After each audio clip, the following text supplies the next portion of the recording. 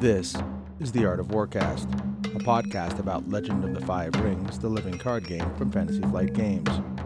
Your hosts are Tobin Opus, Carl Anderton, and Doug Keister. Episode 22, Got a Sword in My Pocket. All right, welcome. I'm Tobin Lopez. I'm Carl Anderton. And I'm Doug Keister. What are we up to today, Carl? In this time of low turnout by FFG's production process, we'll turn our attention to how the L5R community can take action, in your own as well as the larger interwebs community. We'll reflect on the results of our survey on a restricted list. Over 250 responses, so at least 300 opinions. It is the interwebs after all. Finally, we'll charge you with a solemn duty to get a golden face. All right. So first, some news out of FFG and FFG-related news. Red Hot just announced today. Yeah. Deadline. There's aging for you. Wow. That's as good as the moonlighting one. Wow. And for those of you who are, young ones amongst our listeners, just look it up on. Just look it up. Yeah. So, Derailed. Fantasy Flight, Gen Con just announced that Fantasy Flight Games as a company is now a co-sponsor of Gen Con 2018, which is a big deal. This is the first time they are going to co-sponsor, which is the top tier of sponsorship for Gen Con. At Gen Con, they've been going there for 20 years, right? Yeah, I mean, there my initial response is, hot damn, way to go, FFG. That's awesome. I mean, there aren't too many. There's a limited number of big names. I mean, the board game industry is a massive small stuff, or was at least until the last 10 years. Well, and Asmodee/FFG, is a huge name these days. And that's the interesting part. It's not Asmodee. It's Fantasy Flight Games. Yeah, although right? Yeah. It's one and the same in the U.S. largely. Well, Asmodee North America entails Z-Man and Plaid Hat and all these other companies. Mm-hmm. But FFG is definitely the big kahuna in that group. Yeah. And it's FFG that's the co-sponsor, which from what I can tell from the press release, it means that they get a dedicated gaming space, so maybe not in the event hall, or maybe an event hall section that's completely entirely marked FFG, something like that. So maybe big news otherwise. Maybe we won't get as many dirty looks when we do the bonsai chant. Well, not the bonsai. Yeah, or the bonsai. I don't even know if that's even done at Cote's anymore. There's a modified version. They came up with the new bonsai chant. Yeah, they did, but I don't even know that's being done. I guess they call it the Rokugan chant now or something like that. Yeah. It's still kind of contentious enough that I'm not even certain. Back on the other subject. Yeah. I'm not sure. I've obviously only hit Gen Con once myself, and I'm not massively familiar with how they organise. But I'm not certain what big names, like, say, Wizards of the Coast would be a classic example of a co-sponsor. Mm-hmm. And they're normally off-site for things like PTQs and stuff, aren't they? Well, they aren't.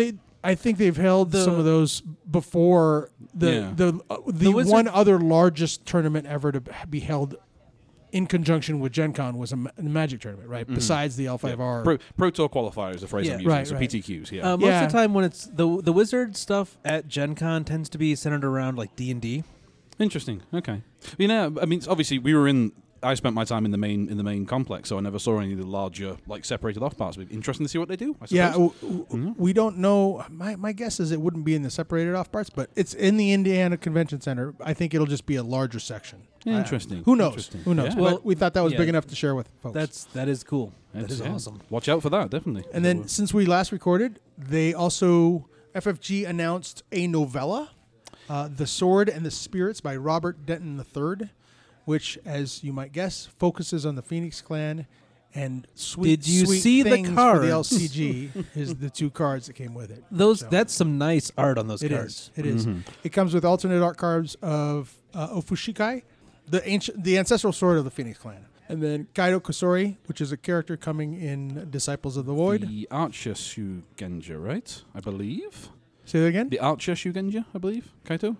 I think so from seeing the artwork. Yeah, right? I think she's Shugenja, yeah. Yeah, the Archer Shugenja. That was like the two. The bow. The bow. Big Yeah, bow yeah. shot, Yeah, the Archer, yeah.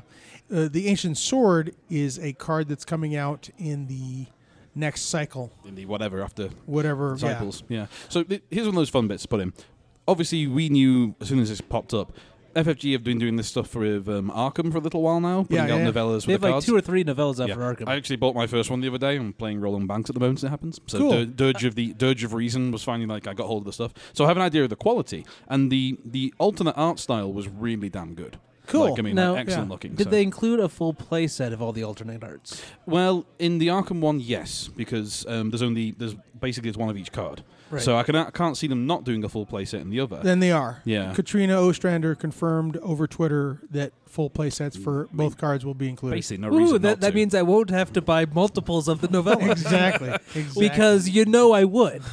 And price-wise, it makes sense. The Arkham character sets are 1 mini card, 1 main ID card, and 2 other cards. So 4 cards, so 2 copies of 2. So it's even works just 2.5 cards because you have the mini card. Yeah, and there's even the rules. There's even the rules insert because there's a slight difference about how they work in Arkham. So there could be something like that. Maybe at least say something saying this is a nice sword. You can't use it yet. Yeah. Not yet. Well, and they put that in the announcement. But so we're going to be looking forward to that. I'm already looking forward to it because it's an L5R story, and the fiction so far has been really well done. So I'm looking forward to to get 100 pages at a time. Oh yeah, see an extended piece. Yeah, it'll be nice. It'll be really nice. Interesting to see basically how much of a main impact on the plot it will have. I mean, everything we've had so far has been here's an important plot point. So what have they got coming up that's enough to have 100 pages of focus on?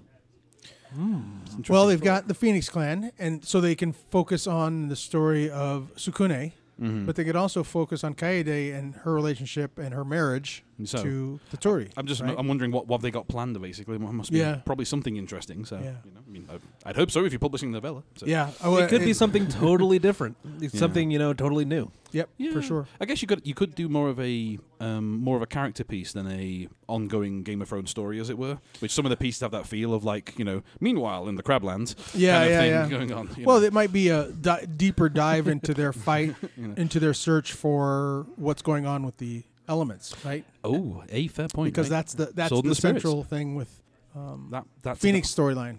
That's a darn good point between the name and the opening part of that story with Sukune. Okay. Yeah. Just for the record, I made a darn good point about lore. I want it on record. It's recorded. It's cool. It's March no 2nd. Record for you. We're March 2nd. We're running, right? Here we are. All right.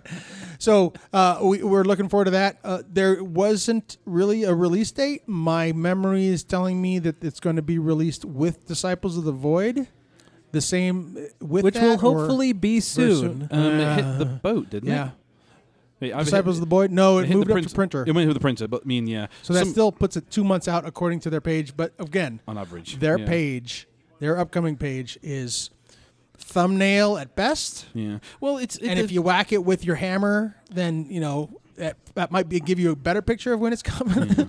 Well, once they're on the boat, they're fairly speedy right now, and I'm be interested to see because we know this is a slightly odd pack. It's not a deluxe. It's not a regular pack. It's in between.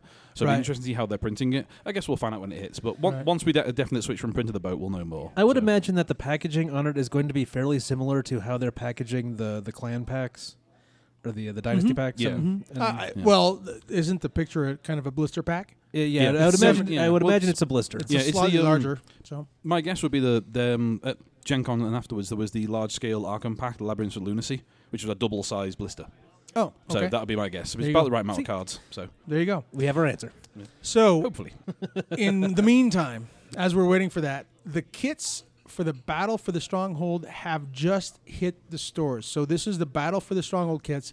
This is the kit that comes with the last run of the champions at Alt Art, textless champions, full bleed art, along with the clan-specific Toshiranbo clan rolls. Have you guys got your hands on those yet? Have you seen them? Yes, I saw them. They were at Total Escape, and we got 2 packs in. So I was a little confused because I looked back at the announcement. Once I opened the kit, I'm like, wait, I was expecting some different stuff. Where's all the stuff? And then I realized that the name of the other kit that's supposed to drive 3 tournaments or leagues or what have you is called the Stronghold kit. The one that we got in the blister packs that's cards only is the Battle for the Stronghold kit. Yeah. So there are it's the precursor to the Stronghold kit. We've been having this discussion for the last day or so. The Stronghold kit is the Q1 kit. It's all the stuff to run events for Q1. Exactly. The Battle for the Stronghold is the Pokemon Go thing. Is a one shot kind of.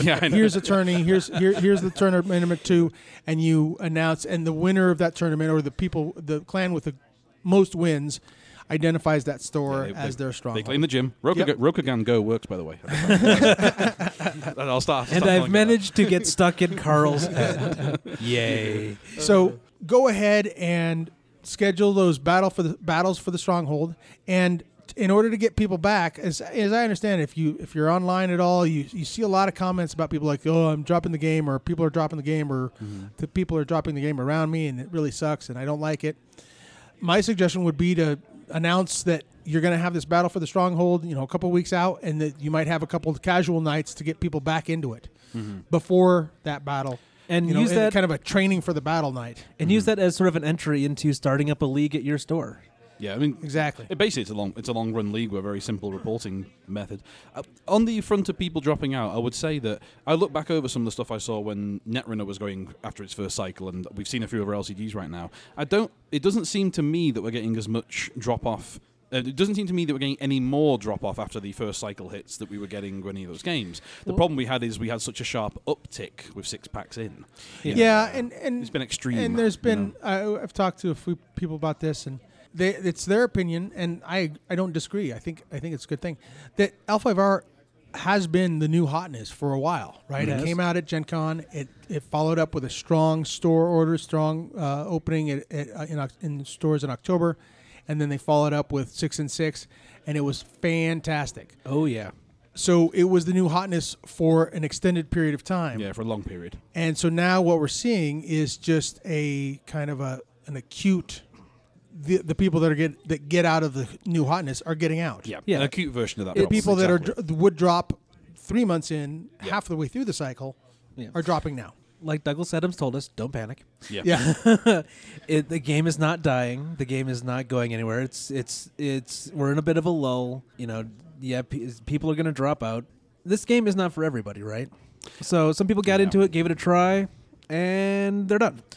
But there's plenty of people who are going to be in for the long haul, and a strong community is developing. Yeah. Well, the Cote attendance at Cork, at PAX Unplugged.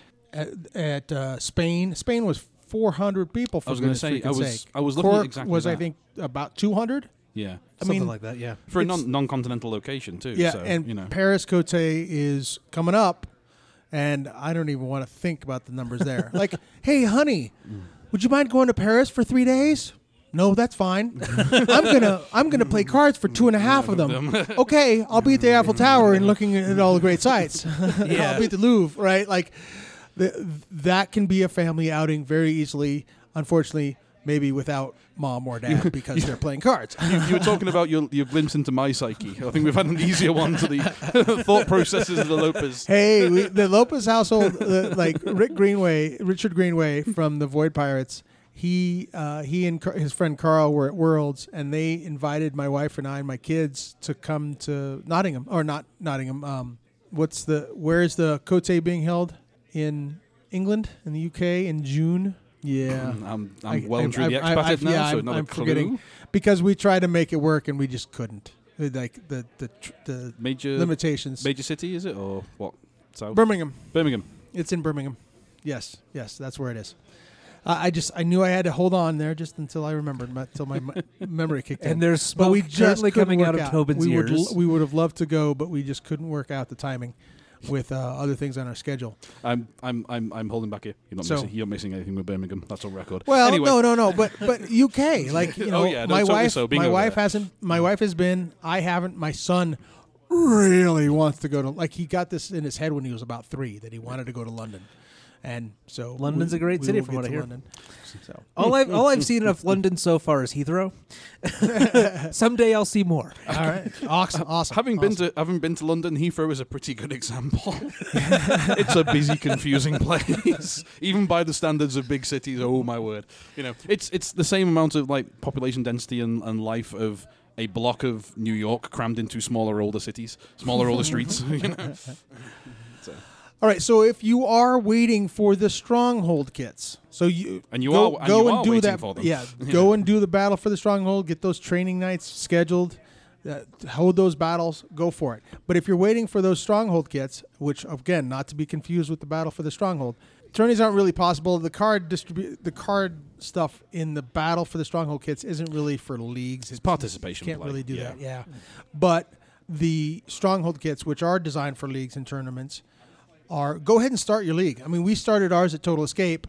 I just said, screw it. I'm not waiting for the cards to arrive. I want to get people back in the store. And so we announced that we would be holding our leagues on Wednesday nights, and we had half a dozen people show up. When for weeks there had been like 2 people, and I was one of them. Yeah, and we're going to get more people in next week. People have already let me know that they're coming for the next time, and so on and so forth. So you can't hand out the swag, of course.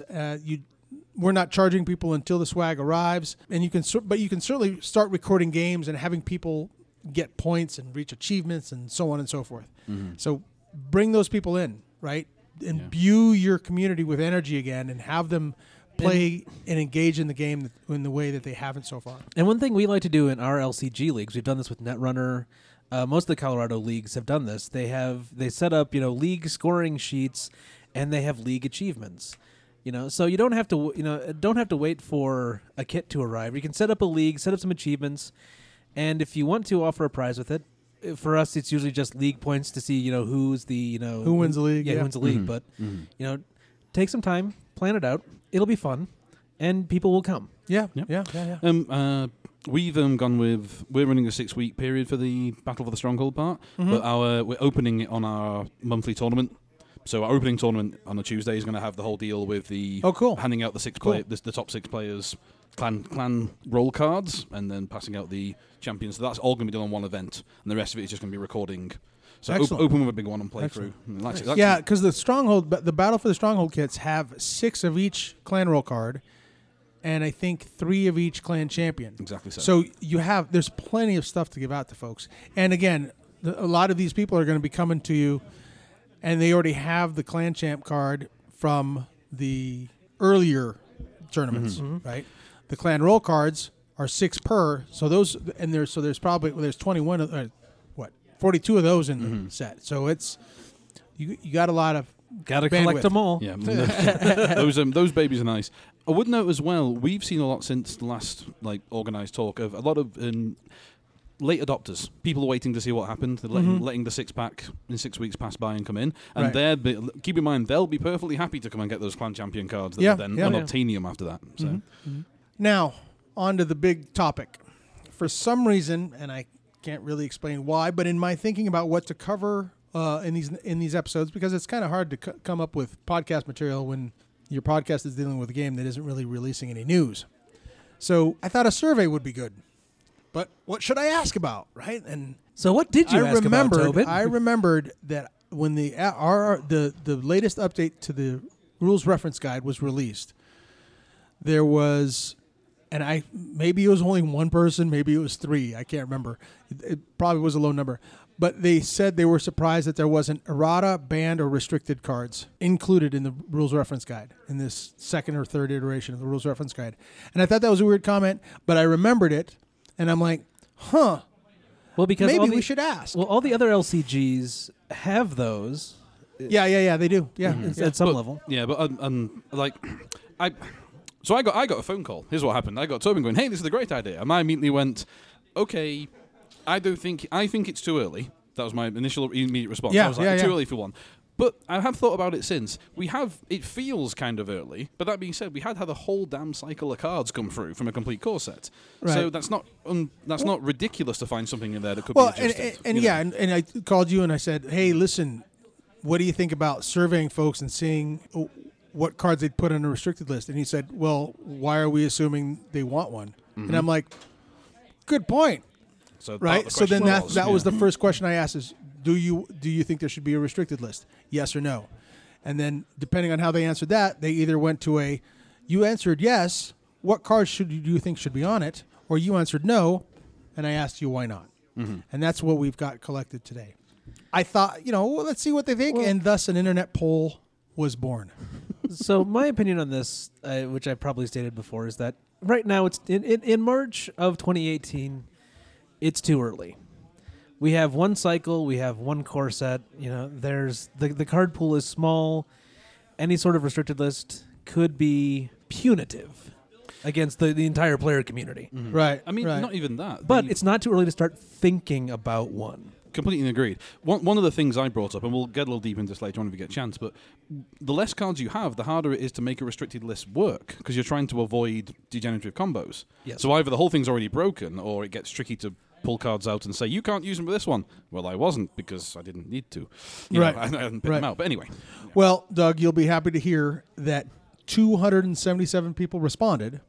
Darn. I closed it because I wanted to share this. I just wanted to lock it down and just be done with it. Didn't want to watch it every day. I was watching it like every few hours for the first 48, 50 hours it was up. That was making me go a little bit bonkers. So 277 responses, 67.9% of people said no. 32% say yes.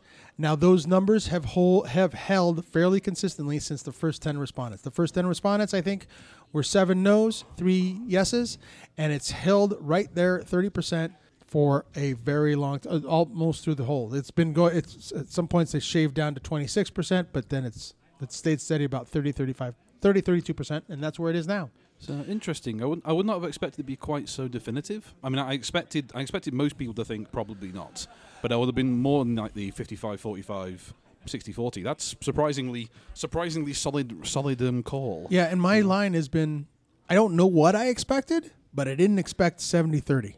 Yeah, that's big. I actually would have expected more like 80-20. Interesting. Even more, yeah? Okay, all right. And I so, suppose I have slightly less faith in any community coming to a clear answer. Yeah. Like we said, 277 responses, 300 opinions, right? That's a good few voices so all the same. Actually, the second question I asked, if you said yes, I asked which cards should be included on such a list, conflict cards, dynasty cards, or both. Mm-hmm. And 66%, 2/3, said both conflict and dynasty should be restricted, be included on the list.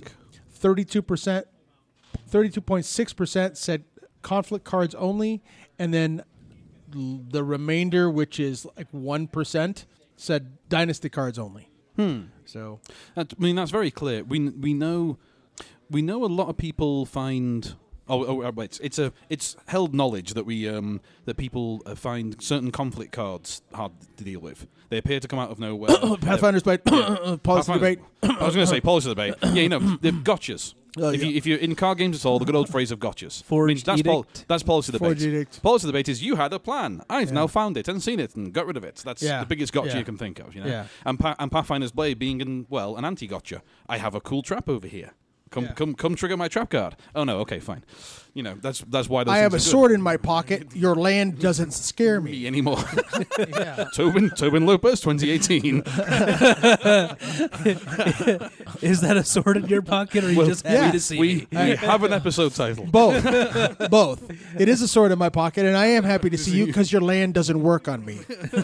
Oh dearie, nice. Jeez. Yeah, but yeah, it's restoration of balance. Who cares? Yeah. I mean, I can see the conflict bit, but as I said to you, my very very first thoughts was that it seems to me that a lot of the initial power is in combining good dynasty cards, which there plainly are, even though restricting a dynasty card feels a little odd because only that clan can use them. So any choice hits a clan. Unless any choice is a laser targeted FU. But remember, there are neutral dynasty cards right yes, now. Exactly so. Who's gonna put Wandering Ronin on a restricted list?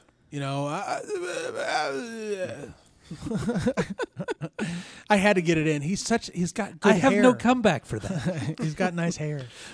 I mean, again, as I said early on, right now, no. We know there'll be more neutral cards. There'll be more neutral dynasty cards. Oh, yeah. Something at some point will break. That's the nature of card games. So, I can see that then, but not right now. Well, but there is the possibility of having degenerate combos between dynasty and conflict. And that's my point. Exactly so. That I can see. So you'll have to have both in a restricted list. Yeah.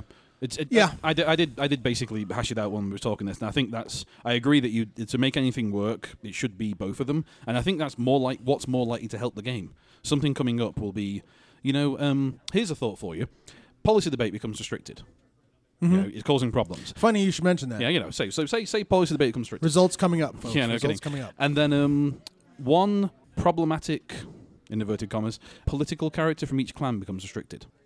So if you're just playing the character, you don't care. If you're just playing policy debate, you don't care. But you can't put them together. And that structure there, I think, is where the list starts to do its job well. Policy debate and guest of honor. Policy debate and Kachiko. Yeah. Policy debate. Kachiko is a conflict card. That's okay. They're both conflict. But Bayushi, same. Shoju. There you go. Kachiko is a conflict card that doesn't want to pretend it's not a dynasty. It's a dynasty that comes from nowhere. You know? No, but you're right. Like, and the one that I've seen a lot of lately is, and we've seen for quite a while now, is Niten Master and Pathfinder's Blade. Yeah, another good comparison. Right. Yeah. If you Niten Master in any weapon, but Pathfinder's Blade being the weapon that's free. Cheap, +1, and horrible. Yeah. And so, I mean, what I didn't ask was about holdings. I figured the Dynasty cards, conflict cards, not holdings. Provinces. Provinces would be provinces. I think it would be awesome if a province showed up on the restricted list.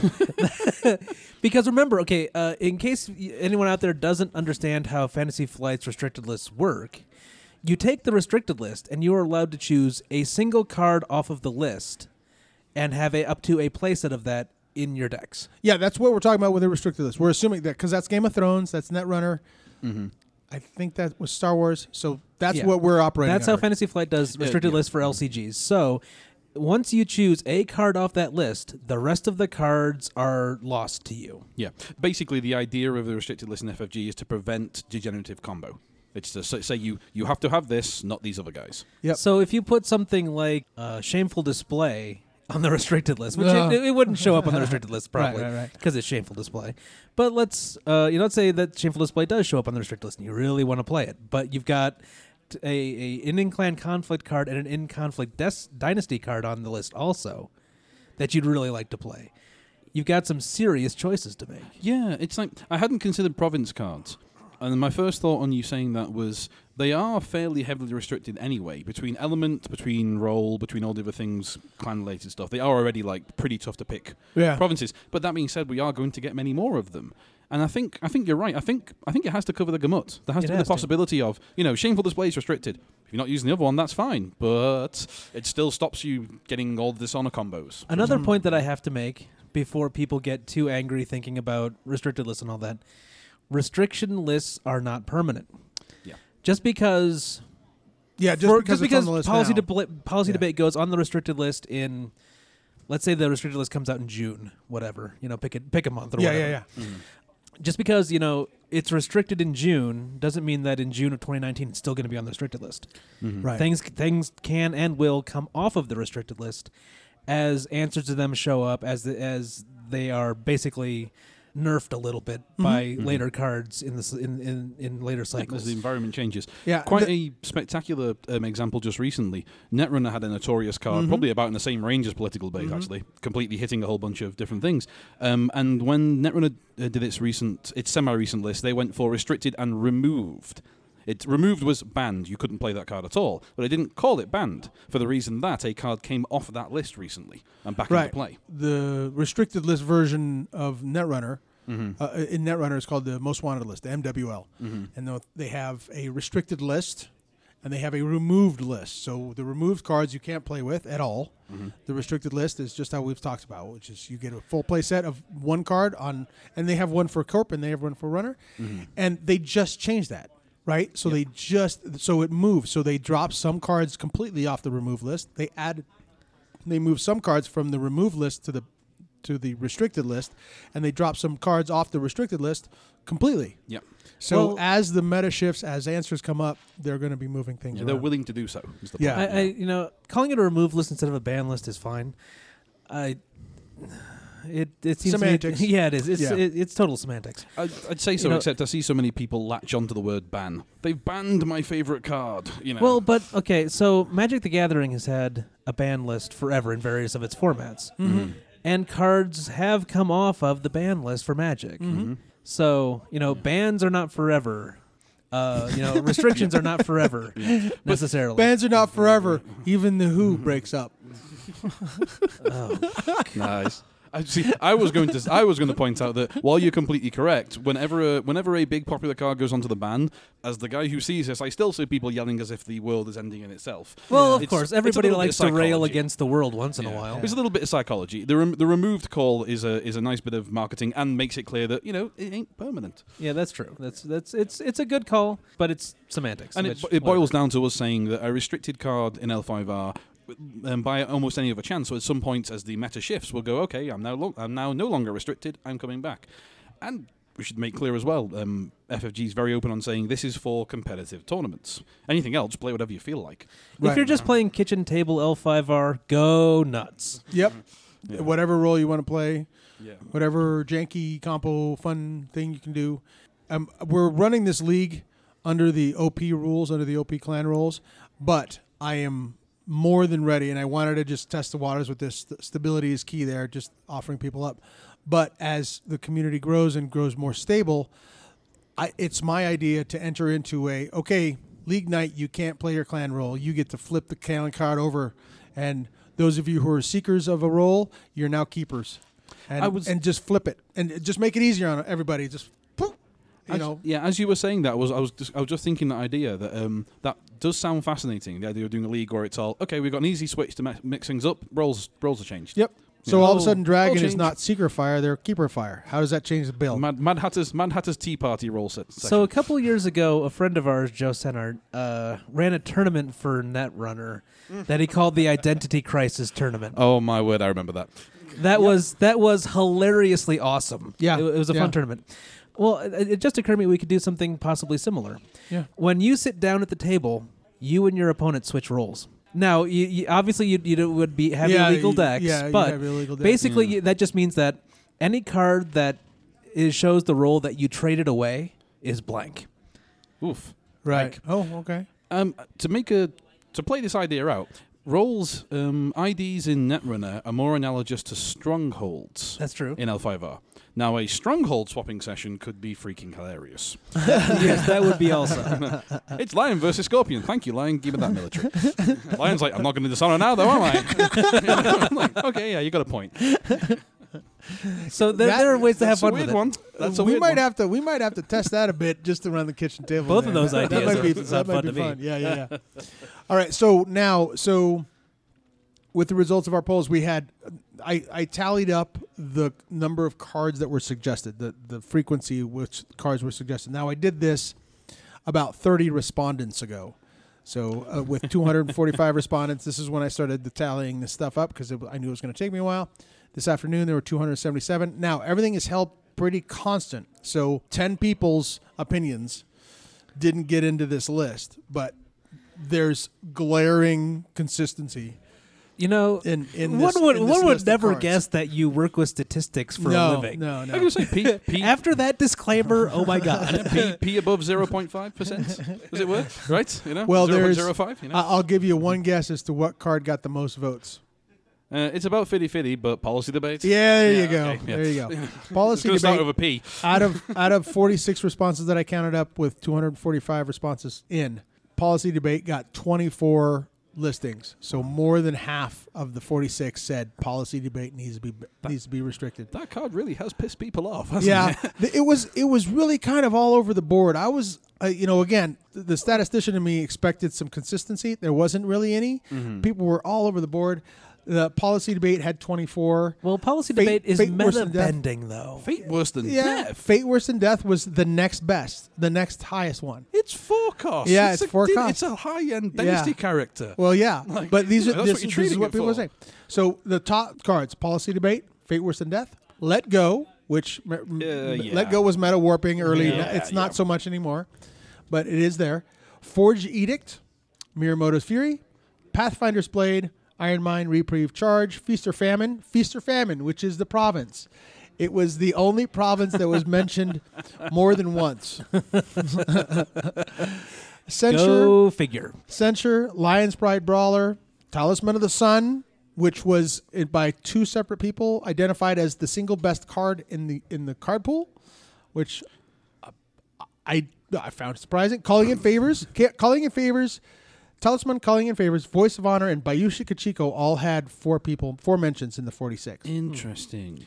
Kitsu Spirit Caller, Kanjo District, Karada District. Again, these are holdings. Those are holdings.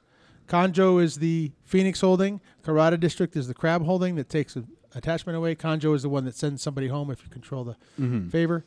Nitsen Master and Ikoma Ujiaki were the last ones. Then after that, cards that were suggested less than 3 times I just didn't include. No Lion's Pride Brawler? Yes, Lions Pride Brawler was in there with 5. Okay, so couldn't make it out. So what's that top 5 again? Top 5 is Policy Debate, Face Worse Than Death, Let Go, Forged Edict, and Miyamoto's Fury, all getting double digits. Everything after that is single digits. So everything there apart from Let Go, I refer to as FU cards.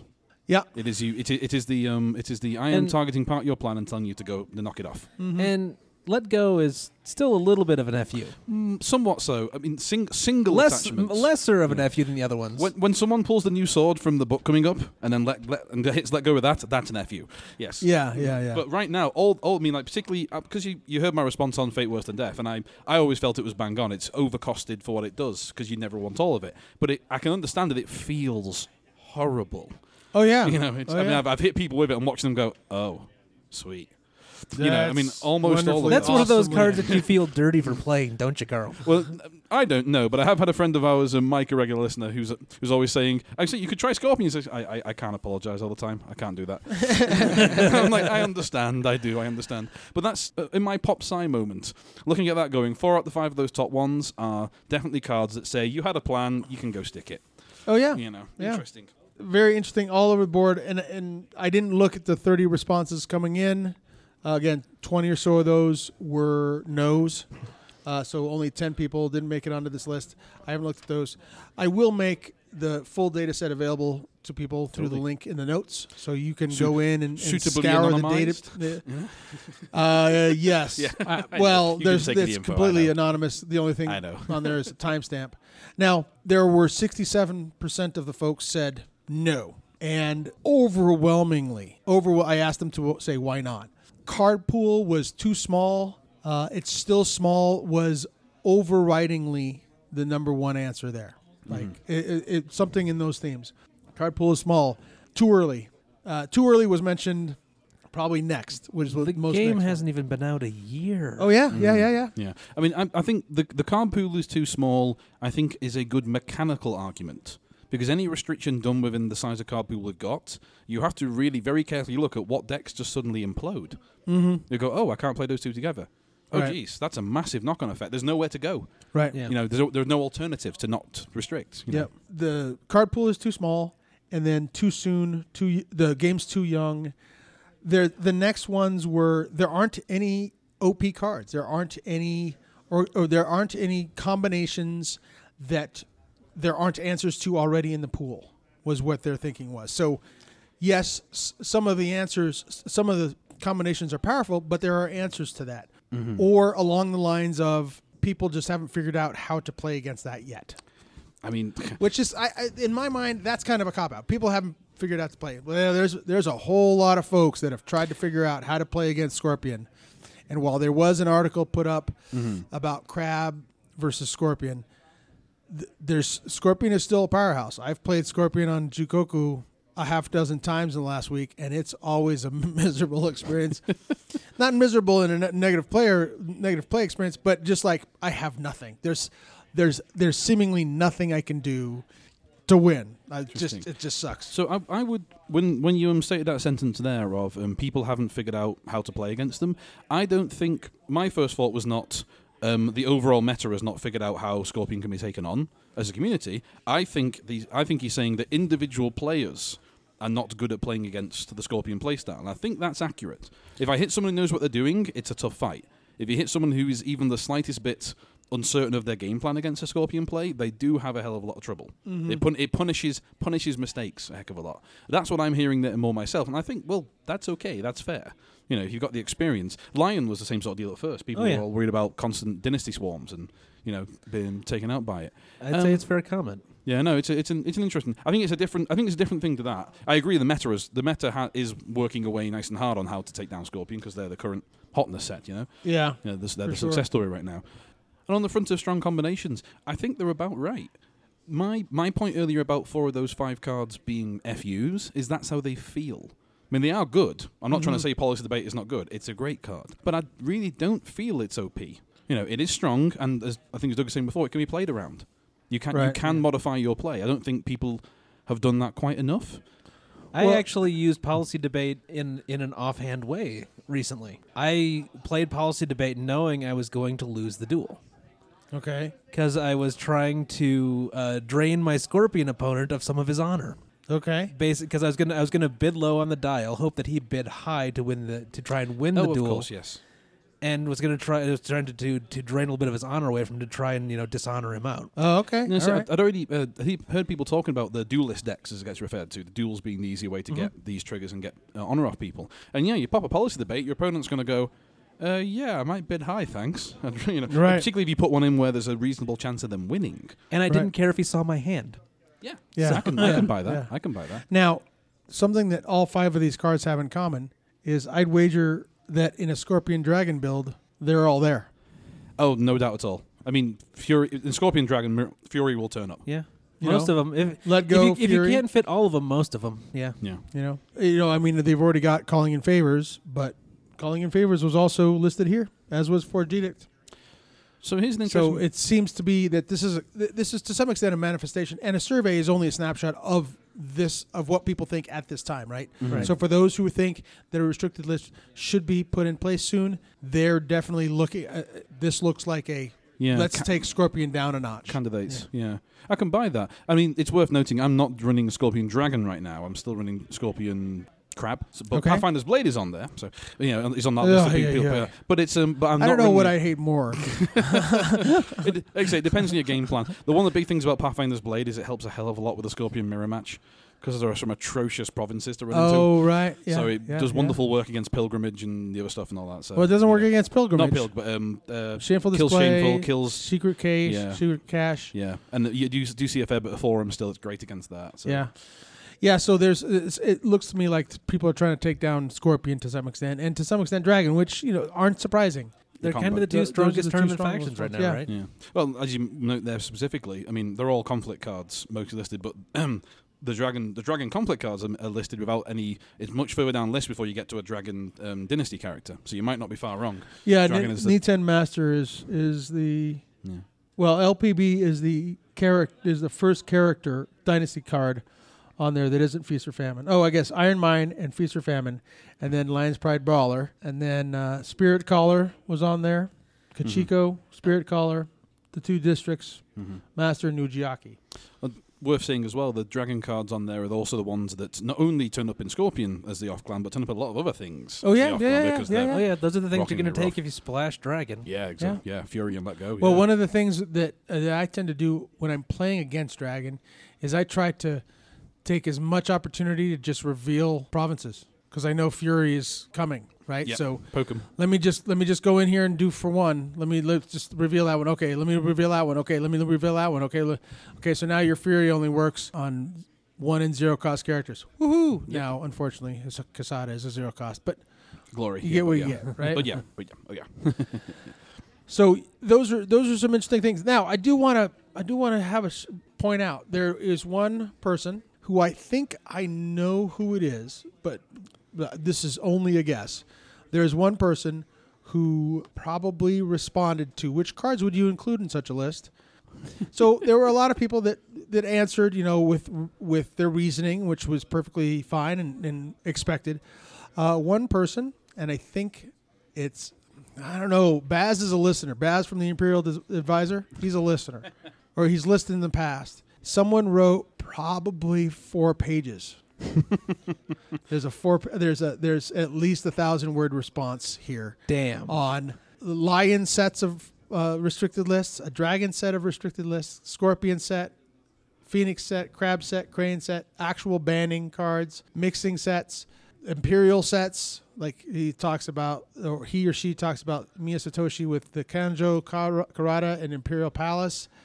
So you can find the one card in your deck that's Imperial with Miya Satoshi, of course. And so thank you for that. And Baz, if it was you, thank you very much. And I'm not surprised. See, two points there. If it is Baz there. Number one, holy cow. Number 2, secondly, would have thought you'd save that for the show. 1,000 words in there. Oh no. The gentlemen on Imperial Advisor have a lot of insight and take a great deal of time and passion to the show. And I definitely listen to them because they have more time for that kind of thinking and deep kind of thought into this game and the ramifications of making one slight change than I do. And props to them for doing that. But props to whoever. If it wasn't Baz, then whoever responded in that way. Thank you very much. Again, I said we'd make the database available so you guys can all see what the responses are and see what you said along with the other folks in the community. Whoever the big write-up was, I look forward to the published paper. So I have a little bit of a change in topic. Okay. So I don't do a lot of card playing online. I did a little bit on Octagon a bit when I was playing Netrunner hard. Okay. Didn't like it. But I hear you guys talking and a lot of other people talking about playing on Jigoku. I've signed up for my account on Jigoku. But yes, I'm D. Keister on Jigoku. I'm really inventive with my names online. Hey, I'm Tobin Lopez on Jigoku. I'm not even hiding with a initial. But I've yet to play my first game. I need to build a couple of decks and that sort of thing. Yeah. I would love to hear some hints, tips, and tricks for someone who's new to playing on Jigoku. Well, the first thing is you got building your deck's pretty easy. So which one do you use, 5 Rings or Bushi Builder? I started using Bushi Builder. Okay. I don't use Bushi Builder, but I use 5 Rings. I know you can import. There's a permalink part of the 5 Rings that you can import. I'm guessing the same thing has happened with Bushi Builder. So as soon as you build it on 5 Rings, you can just import a deck, pop that link in, it pulls everything in, including the title of the deck, so you don't have to retitle it, which is not something that happens between Netrunner DB and Jinteki, which is the other analogy, which is very cool. So that makes it really smooth. You only have to build the deck one time. Don't worry about the names. You're golden. And then get in, and there's a beginner, a casual, and a competitive tag that you can put to your game. Oh, cool. Get in there as a beginner, and just or say new to Jigoku. Right? You can put that name in your game. All right. And go for it from there. Now, some of the things are a little like you have to use the automations to make it keep working. There was an instance I had just a few days ago where someone dragged their provinces they dragged it over to their stronghold and they dragged it over to their other spots. But the prompt was saying, choose your province. Stronghold province, and he didn't do that. He dragged it over. Yeah. So then the prompt never went away. When it doesn't go away, you can't go to the next part, which is deciding on the mulligan. Yeah. So following those prompts, and there aren't a lot of audio cues. So Jigoku, unlike Jinteki, requires you to kind of really keep an eye on the log, on the text log, which is unfortunate.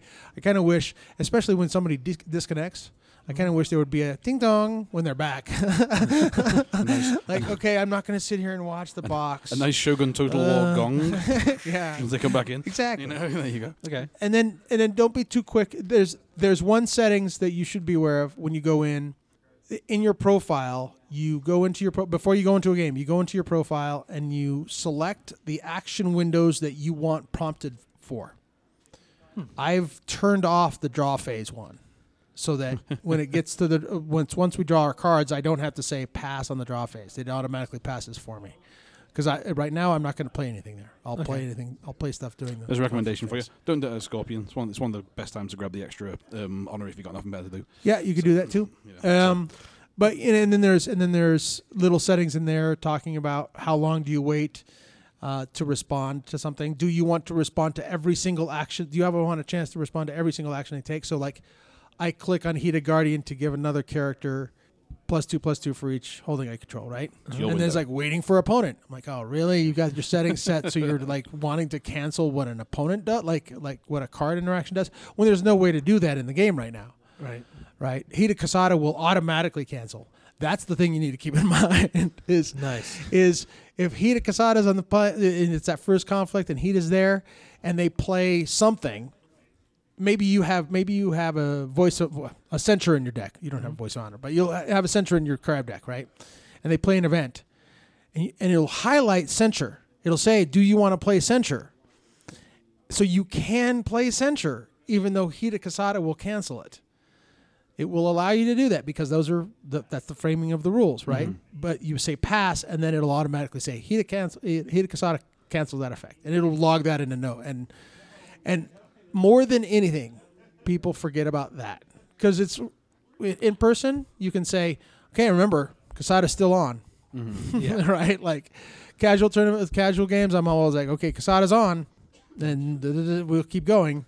But there's no such reminder like you have to type it in, and I'm not going to type in the Casada's still on unless it's a close game or something like that. But Cool.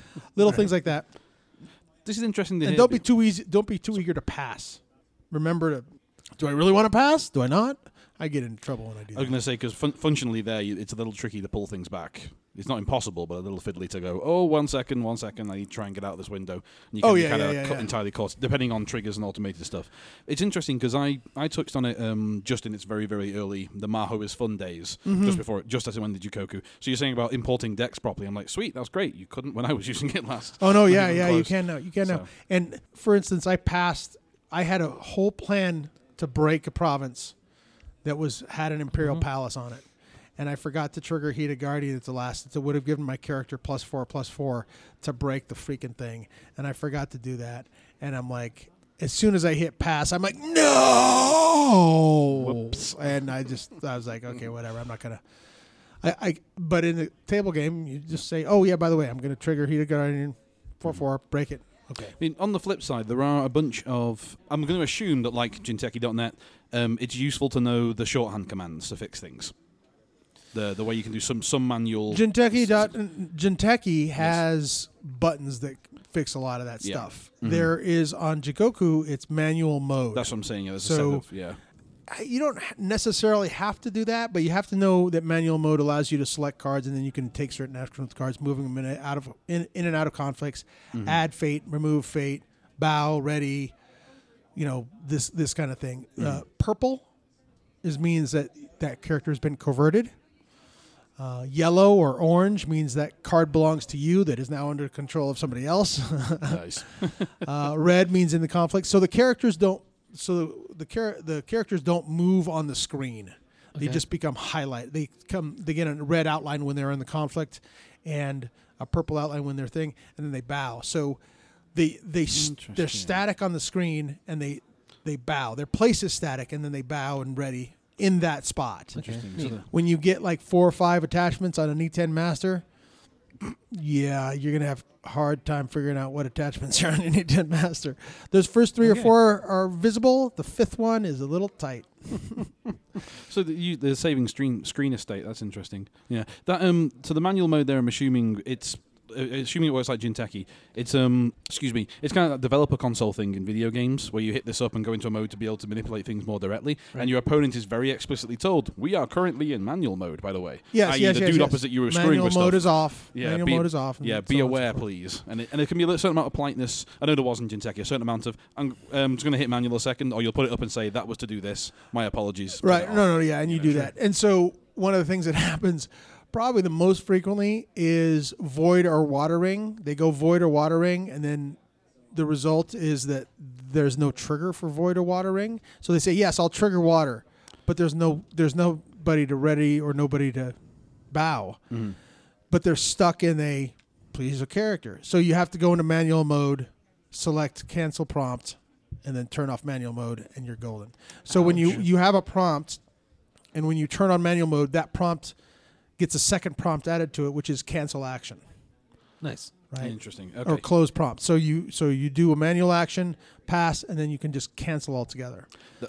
Knowing how Jinteki went, that might be the most important tip in getting through a game successfully. And then you just close manual mode and you're golden. But, I had an opponent today, trigger void, but his character, his Bayushi Shoju, was the only one with fate on it, and he doesn't want to take fate. Don't want to do that. No. So I was like, oh, yeah, you're triggering the void ring. You can see him saying, waiting for opponent to trigger void ring, and you're like, oh, yeah, you're not going to want to do that. You're going to, yeah, there goes manual mode. Okay, there goes. Okay, all right. Good. There we go.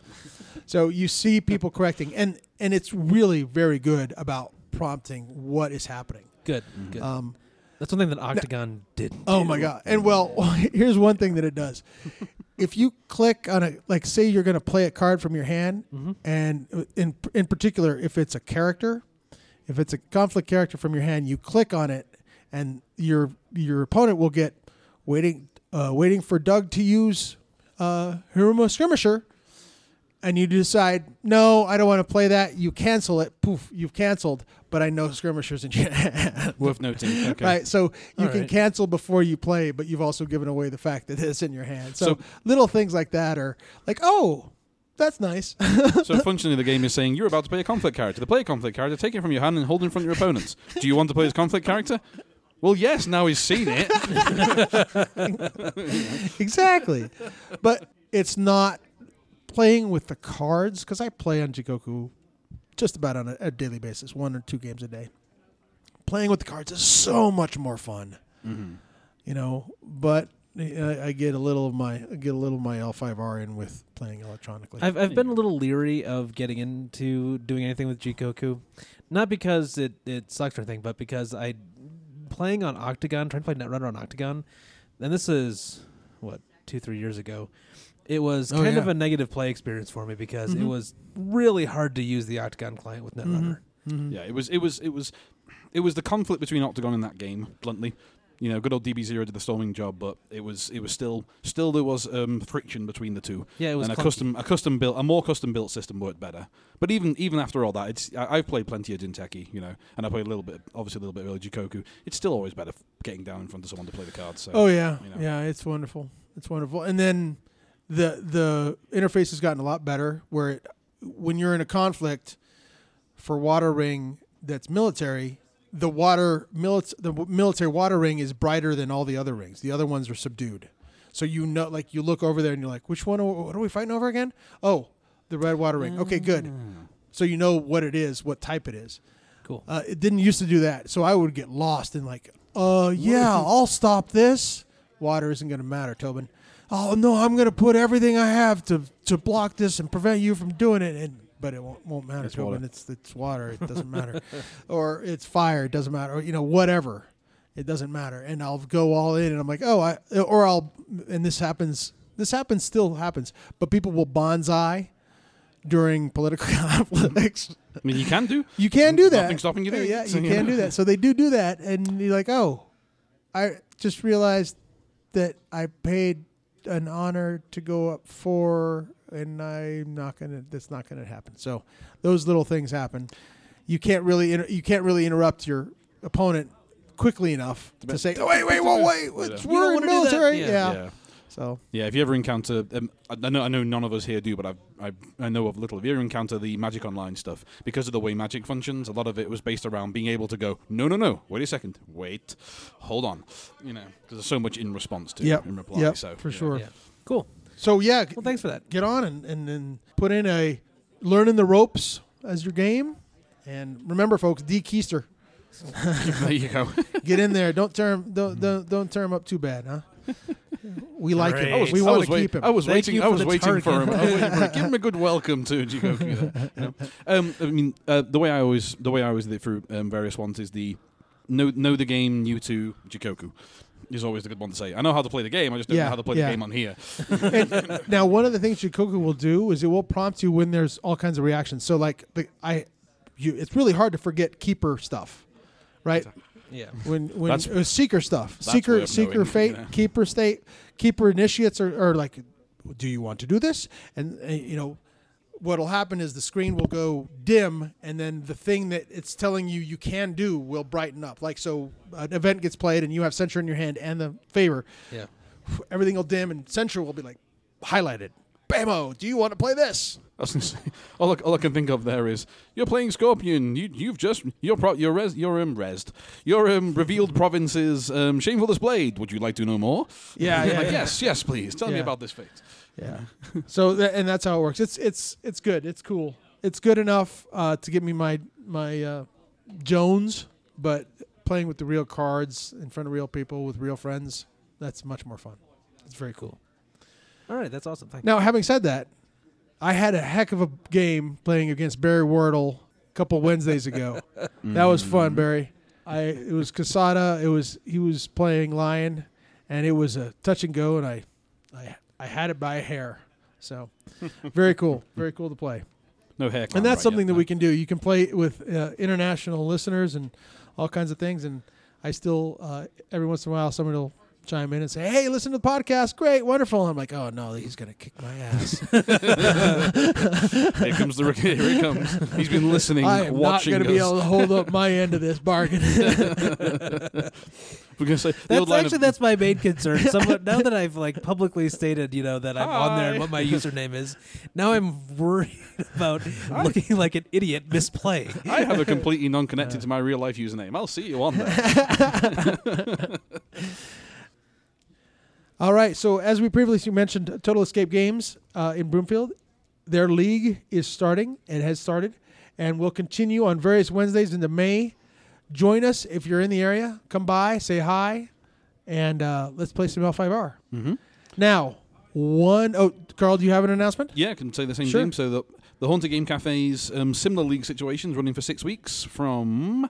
Help me out here. March 13th. Thank you. You've read the post. I didn't. I wrote it. From March 13th, starting opening... Wait, you wrote the post and you don't I read the remember post, I read it. It's the end of a Friday, okay? It's not getting that point. Starting with the tournament on that Tuesday, it will run straight through. The tournament event itself will have the battles for the Stronghold kit. Then we're running play games in the cafe all the way through those 6 weeks, including 2 more Tuesday... Start of Tuesday, first Tuesday of the month tournaments. Cool. So there'll be 3 tournaments across that time and open play at the cafe. So. Excellent.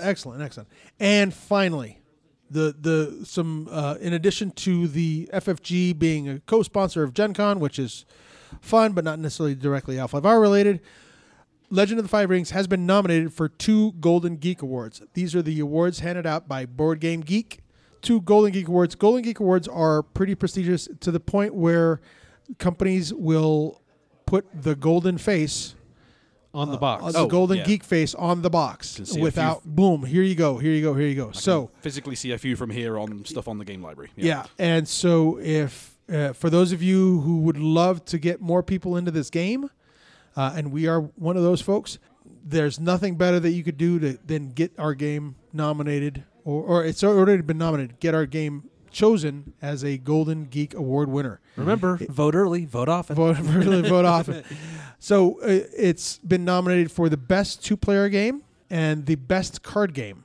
Mm-hmm. So it would be wonderful for the game to win either or both of these awards, and so feel free to vote. Now, you do have to create a BGG account, profile on BGG in order to vote, but it's worth it. And I will include a link to the voting page in the notes. Because it should be a geek list for the overall voting, I believe, and then 2 individuals within that for the 2 different factions, I believe. Well, it's one. So you go to one page to vote, and there's buttons at the top for each category. Mm-hmm. So you go and you select the button, and then the list of nominees appears below, mm-hmm. and you simply rank the nominees. There's most of them I think have 8 to 12 nominated, and then you rank those, and then as soon as you rank it, it's immediately recorded, and it can be changed up until the end of the voting period, which is I don't know when, a couple weeks probably. Mm-hmm. I did post the link to Reddit for those of you who are on Reddit. You saw that. I also cross-posted it to Facebook and various other places, so a lot of you I'm sure have completed that voting process already. And once the voting closes, your vote will be counted. So don't change it from what it is now, which of course is number 1 or best.